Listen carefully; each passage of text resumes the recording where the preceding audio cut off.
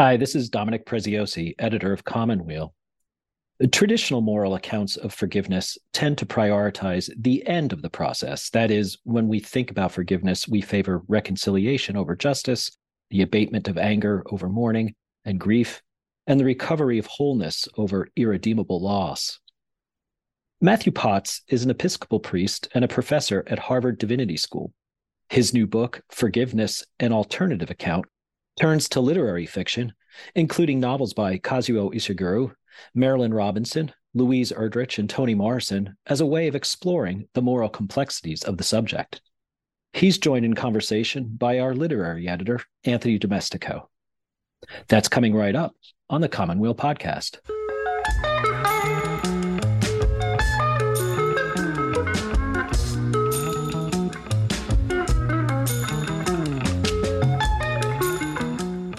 Hi, Tony. It's good to have you here.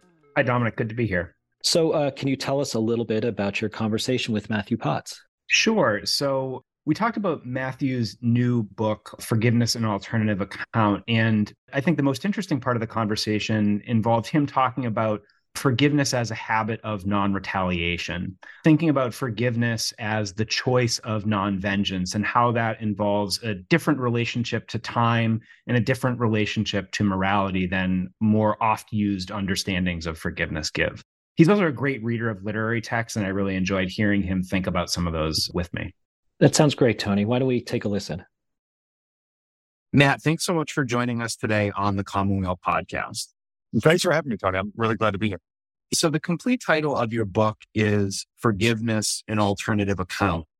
And I thought it would be helpful for listeners for you to describe the traditional account of forgiveness that you're offering an alternative to. So that is to say, can you talk a little bit about how forgiveness is often understood and why you find this conventional understanding wanting? Yeah, that's what the book's up to. And I don't want to split hairs. I don't know if it's a traditional account. I think that's partly what I'm struggling with. Is this a version of forgiveness that has arisen within the last few centuries? I'm not sure that's entirely true, but I think it's partly true. A lot of this comes from I'm a pastor as well as a scholar, and a lot of this comes from sort of pastoral experience of talking to folks who are struggling to forgive or who experience forgiveness as painful or as unfair or unjust. And so the two things that I think in particular that collapse into forgiveness that I've found worrisome. The first is that we often mean, I think, conventionally speaking or colloquially speaking, when we say, I forgive you, one of the things we mean is that I'm not angry anymore, or I'm no longer angry, right? Or even by extension, like, it's okay now. And the sign that it's okay is that I'm no longer angry.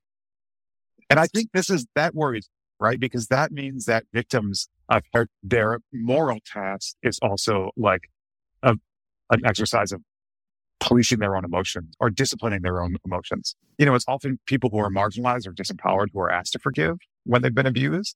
And I don't like the idea that those folks are also going to be asked to discipline their emotions, right? Like, people who have been harmed have a right to be angry.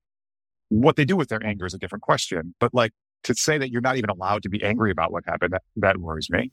But it also worries me, like, for sort of like pastoral reasons. A person who has suffered some abuse might not feel anger for a long time, but then might wake up one day very angry because post-traumatic emotions are volatile and unpredictable.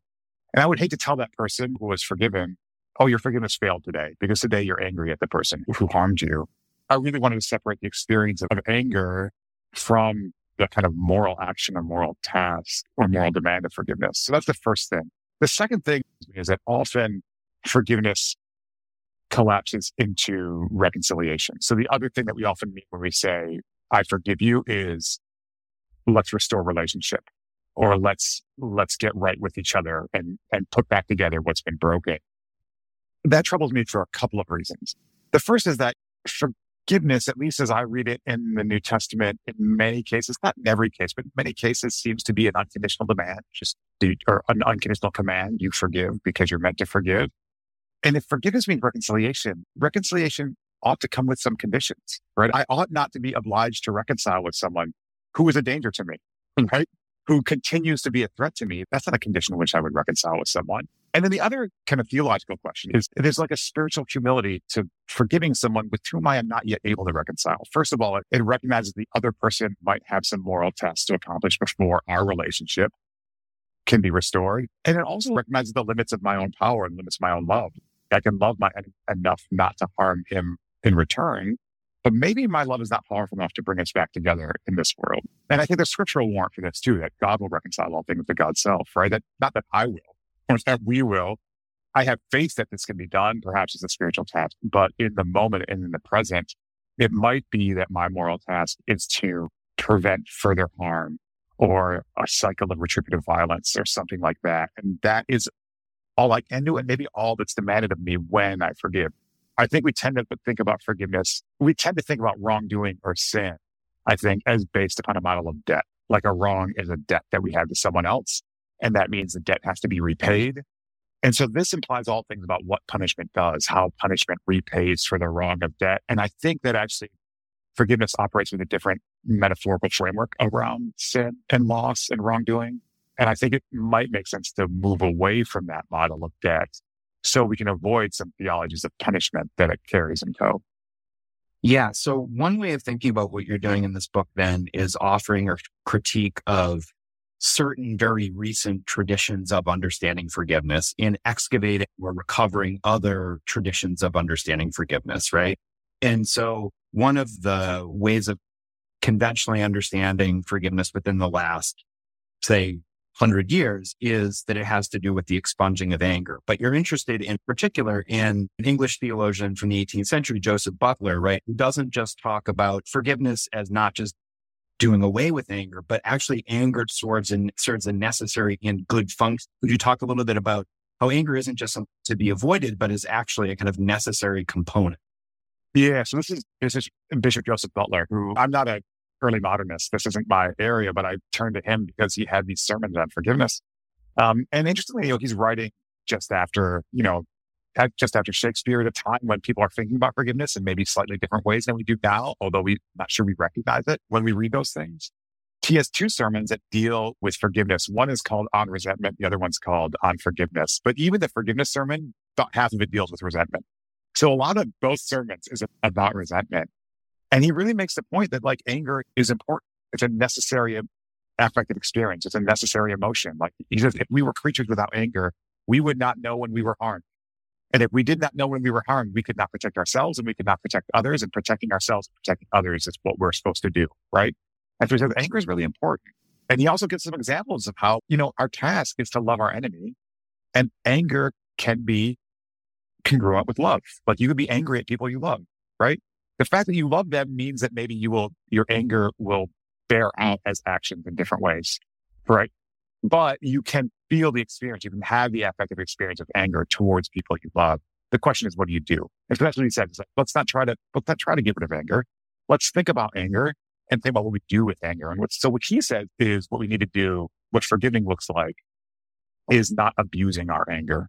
And he has his own kind of standards for what an abuse of anger would be. And I think we may or may not share his standards of what an abuse of anger would be. But I think that the fact that he's raising the question is interesting. The other reason I turned to Butler is because a lot of contemporary thinkers about forgiveness do draw upon Butler. And he's routinely misread as saying, forgiveness is the opposite of anger. It's not quite what he says. He says forgiveness is the opposite of the abuse of anger. But anger is just a human experience and actually an important moral one, because any sense of harm we feel is going to be signaled to us by anger. And so if you look at contemporary experiences of forgiveness, I opened the book with the families of the victims of the Charleston shooting. Some of the families offered forgiveness to Bill and Ruth. And there was lots of commentary in the national media about this, both positive and negative. But what's really interesting is, several of the families, or at least more than one member of the family at different points, at least one of them at the arraignment, others in the interviews afterwards, said, I'm angry. Like anger is part of this experience, right? They were not seeing anger as contradictory or as contradicting their forgiveness, but as part of the experience of forgiving. And the reason is because there is harm here. Part of what those families were saying is there is harm here that has not been redressed, that still stands. Yeah. As you said, another way of understanding forgiveness that you're pushing back against, right, is understanding forgiveness as a kind of accounting, a balancing of the books, a debt that needs to be paid. And you nicely note that etymologically, right, in scripture, forgiveness certainly has to do with debt, but it also has to do with distance. And can you talk a little bit about how your own understanding of forgiveness, which is not doing away with anger, it's not forgetting, it's a habit of non-retaliation, how the habit of non-retaliation as forgiveness tells us or has to do with space, with establishing a distance? Yeah. So the word in Greek, in the Greek New Testament, which is often translated as forgiveness, although other words loop into the English word for forgiveness, the Greek word is aphemi. It's translated in Latin as remittere, which literally means to send away. Right. And so like the etymological roots of aphemi means to send away a wrongdoing, to send away a sin.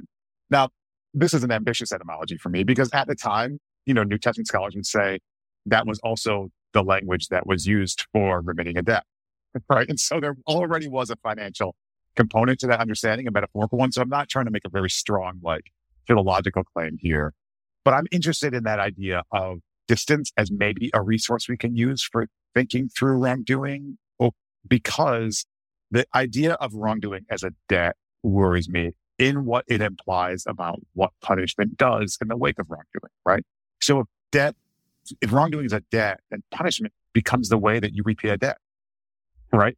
And then we start to think about, okay, how does punishment pay? Like, how do we compensate for the person who has been wronged? What sort of pain or suffering can compensate in terms of repaying a person who has suffered a loss, which is suffering and pain, right? And you get these this is where you get the practices. And these are the things that I think Joseph Butler was defending in his essays, of which I depart from him on, where we defend corporal and capital punishments by governments, which is what we need to pay. You owe a debt to us. Now you need to pay by suffering for us, right? And the thing that worries me there is this idea of payment, that what we do with suffering or what we do with wrongdoing is compensate for it somehow. And the reason is because debts don't work like suffering. If I lose $5, you take $5 from me, you can pay me back. And we can even do complicated calculations about interest payments for lost investment or whatever. And so I can get some interest on my $5, whatever. But if you hurt me gravely or kill someone I love, those things can't be brought back. And there's actually no amount of suffering that can bring them back. And this is a truism. I think people know this. But it also makes me think, what do we do when something has been suffered that can't be restored? Can't itself be brought back or compensated for in any simple, direct way? What we do is we try to figure out how to live without that thing meaningfully and usefully, right? And this is also the way that forgiveness thinks. I mean, the interesting thing about the kind of paradoxical thing about forgiveness is that we think about punishment as undoing a wrong. You've paid your debt to society when you've been punished. We use this language, right? But then we also think about forgiveness as undoing it in this magical way. God forgiving you and now it's okay, right? But if you look at people like the Charleston families or other kind of culturally significant moments of forgiveness in especially North American experience, I'm thinking of the Nickel Mines shooting in the early 2000s, where the Amish forgave this person who went to school and murdered several girls. They would say, this was hard. I'm angry. This is not something that fixes it. We suffer every day. There is not the sense that forgiveness has magically triumphed over anything. Rather, it's something else. And so what I want to align forgiveness with is kind of like a practice of lament and mourning. It's a practice of saying, oh, this thing that has happened to me or to us cannot be undone. Punishment won't undo it. Retaliation won't undo it. Vengeance won't undo it. Even saying it's okay or giving up my anger won't undo it. That doesn't mean there's nothing to do. There are still things to do. We can still try to live meaningfully into the future. We can still try to move forward in the future. And as Christians, to do so without violence, without retaliatory or reciprocal violence. And to me, that's the posture forgiveness takes. It's one which kind of courageously faces a past which cannot be undone in order to build a future, an honest future, a future on the actual circumstances that we have, which is a broken past. Rather than thinking about forgiveness or even punishment for that matter, this works especially, I think this kind of framework for thinking about forgiveness works especially with grave wrongs, right? But I also think thinking about forgiveness as this sort of non-retaliatory posture makes it forward-facing, makes it future-facing. It's a posture that one takes towards the past as absolute, as irrevocable, and accepts that irrevocability with lament and mourning, depending upon what that past has been, and then tries to build a new future based honestly upon what that means, And that sometimes can mean, I think, for forgiveness can mean things like reparation or amends or atonement, whatever those things might be. But if there are disciplinary practices imagined as part of that atonement or amends, they're not compensatory, right? They're not like you're giving me back something I lost or your suffering is paying for my suffering. We got to figure out a way to live together in the future. And that's going to take some effort from you and from me and so forth going forward. Yeah, and understanding forgiveness as mourning allows us to see that forgiveness is not, as you argue throughout the book, it's not forgetting, it's right memory. It's a certain kind of attitude towards the past that allows us to move, hopefully, reckoning with loss into the future. We'll have more of Tony's conversation with Matthew Potts in a minute. I'm Ellen Koenig, Executive Director of Commonweal. With our centennial just around the corner in 2024, now is a great time to consider making a one-time donation or joining our Associates program. Thank you very much for your support. It helps make everything we do at Commonweal, our publications, our programming, and this podcast, possible. So, in order to offer a better account of forgiveness, you look at 4 novels, right? You look at literature in order to wrestle with the problem of forgiveness. So you look at Kazuo Ishigro's The Buried Giant, Marilynne Robinson's Gilead, Louise Erdrich's La Rose, and Toni Morrison's Beloved. And I'm wondering why it is you felt in order to wrestle deeply with forgiveness, you needed to wrestle with literary texts. So partly I'm a scholar of religion and literature, and so I wanted to think along with literature. But I think there is something about just the disciplinary aims of theology, which are to specify and define, which maybe work against the messiness of what forgiveness is and what forgiveness aims to. Forgiveness is an act, aims to do, right? Good theology is precise and clear and explains in a concise and clear way, or precise and clear way. And I think that's really useful and important. I hope that my book, at times at least, is precise and clear, right? But there's also something about just even the act of forgiveness, which is acknowledging that which can't be understood, acknowledging that which can't be made sense of, even the sense of wrongdoing, like coming into a posture of lament or mourning towards that which can't be undone is one of sort of undecidability. And forgiveness itself is this practice of looking at that which we can't comprehend or can't fix and trying to make some sense of it. That's the experience of mourning, right? Anybody who's mourned knows that's what mourning feels like. And literature captures that really well. Good theology does too, right? And so it is a caricature of theology. And I read a lot of good theology in this book along with these novels. And so that is a caricature. But I think the reason why I want to look at literature is because that's actually what literature is trying to. If you pick up Beloved is not trying to define forgiveness for you. Beloved is dropping you in the middle of this complicated matrix of structural violence and individual violence and love and pain and hate and loss and watching folks struggle with it and try to find new life and try to be good and try to do the right thing and fail at many times, but also not have many options, all that stuff, right? And that's what it lays out for you. And I feel like a forgiving reading of forgiveness would have to be one which would kind of be open to and interested in sinking into the complexity of all that. And that's what literature, not only does it's the point of it in many cases, especially the novel form, is to do that, right? And the other novels do that as well in very different settings, right? And so I also found myself just turning to them because if my goal is in the book is to complicate the idea of forgiveness before I try to start to clarify it, then the books or the literary texts are really good at complicating it and helping raise the questions, the hard questions, the confusing ones, which are exactly the ones that I want to explore. Yeah, you nicely write at one point, literature is congruent with forgiveness because each exposes a secret it describes but cannot uncover, right?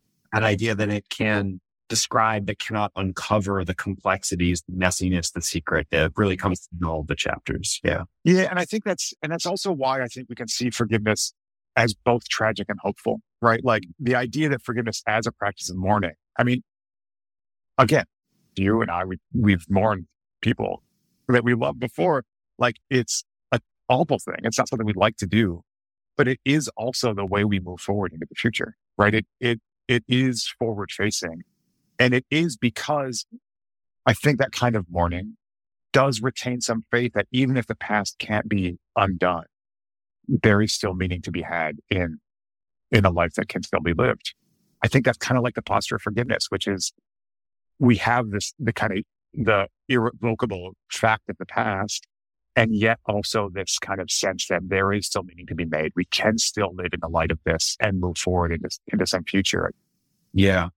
And it's certainly too complex a novel and too complex an argument for you to distill in 30 seconds for our listeners. Sure. But I was wondering if you could just kind of briefly talk about how some of these issues are at play in your reading of La Rose. So maybe tell listeners what the opening act of Rose is and how that introduces the problem in particular of forgiveness, not as a wiping away of anger, but as a way of dealing with loss. Yeah, well, and this won't be a spoiler, I don't think, although maybe I'll get to some spoilers as I explain why it's important to me. But so warning to your listeners if they haven't read La Rose, which they ought to. It's a really beautiful novel. So La Rose it takes place like a lot of Louise Erdrich's novels. It takes place in the upper Midwest, North Dakota, Minnesota, within and on the edges of indigenous Ojibwa communities there. And this takes place in the first 6 pages. What you have are 2 families. Both have indigenous lineage of different kinds, and both have 6-year-old boys.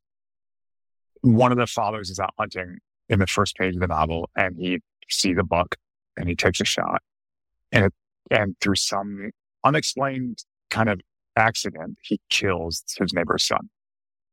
And you can imagine this is the harrowing first 6 pages of this novel. And what they decide to do, the man who kills his son, he's a faithful Catholic, and he also practices some traditional religious practices and indigenous religious practices. And he and his wife decide to follow the quote unquote old ways, and they give their 6-year-old son to their neighbors to raise as their own. Right. And the reason why I became immediately interested when I read this is not only because it's a really harrowing first 6 pages, and basically the remaining 300 or so pages of the novel is just all fallout from that initial terrible traumatic event, is we have this idea of sacrifice that operates in so much of Christian atonement theology operating there, right? There's been a loss, and now one child has to be sacrificed for the other. We have to give the child to the other. And the child who was given, whose name is La Rose, suffers immensely being given to this other family.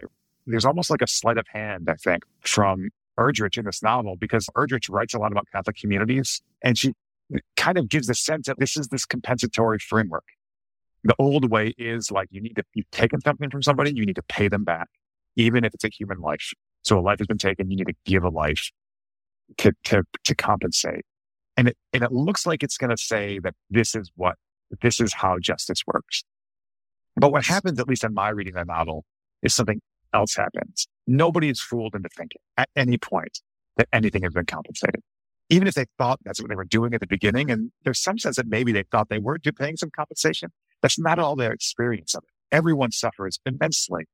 Like anger doesn't go away. People are still full of rage, and still all the things, all the mourning and grief happen. But what does happen is that the family who receives their neighbor's child as a replacement fall in love with that child. And so even though they hate their neighbors, they don't exact vengeance on their neighbors because they love the child. As the child becomes the kind of this means towards peace, not because he compensates for a loss, but because he provides an avenue whereby love becomes a kind of barrier to violence. Thinking about this Christologically, that really, we can start to really think about, okay, boy, what's going on here? How can we think about if we read La Rose as a Christ figure in the first 6 pages of this novel, in this compensatory framework, a son given for a loss, for a debt, then we have to start rethinking what that is. Then this novel becomes really interesting theologically. Then Erdrich is saying like, oh, here's a different theology of atonement that we could be offering. Yeah, I just want to read to you and to our listeners 2 sentences that crystallize the reading and how it operates within the broader conversation about forgiveness we've been having so far. You say, we don't forswear vengeance because we lack desire for it, or even necessarily because we believe our enemy no longer deserves it. We forswear vengeance because someone we love loves our enemy, and we can't bear to break that beloved one's heart. It's a beautiful thought in a beautiful book. Thank you for the book, and thank you for talking with me today, Matt. Thanks so much, Tony. It was a real pleasure to talk with you. I appreciate it. Matthew Potts' new book is Forgiveness, an Alternative Account, available now from Yale University Press. This is Dominic Preziosi for the Commonweal Podcast.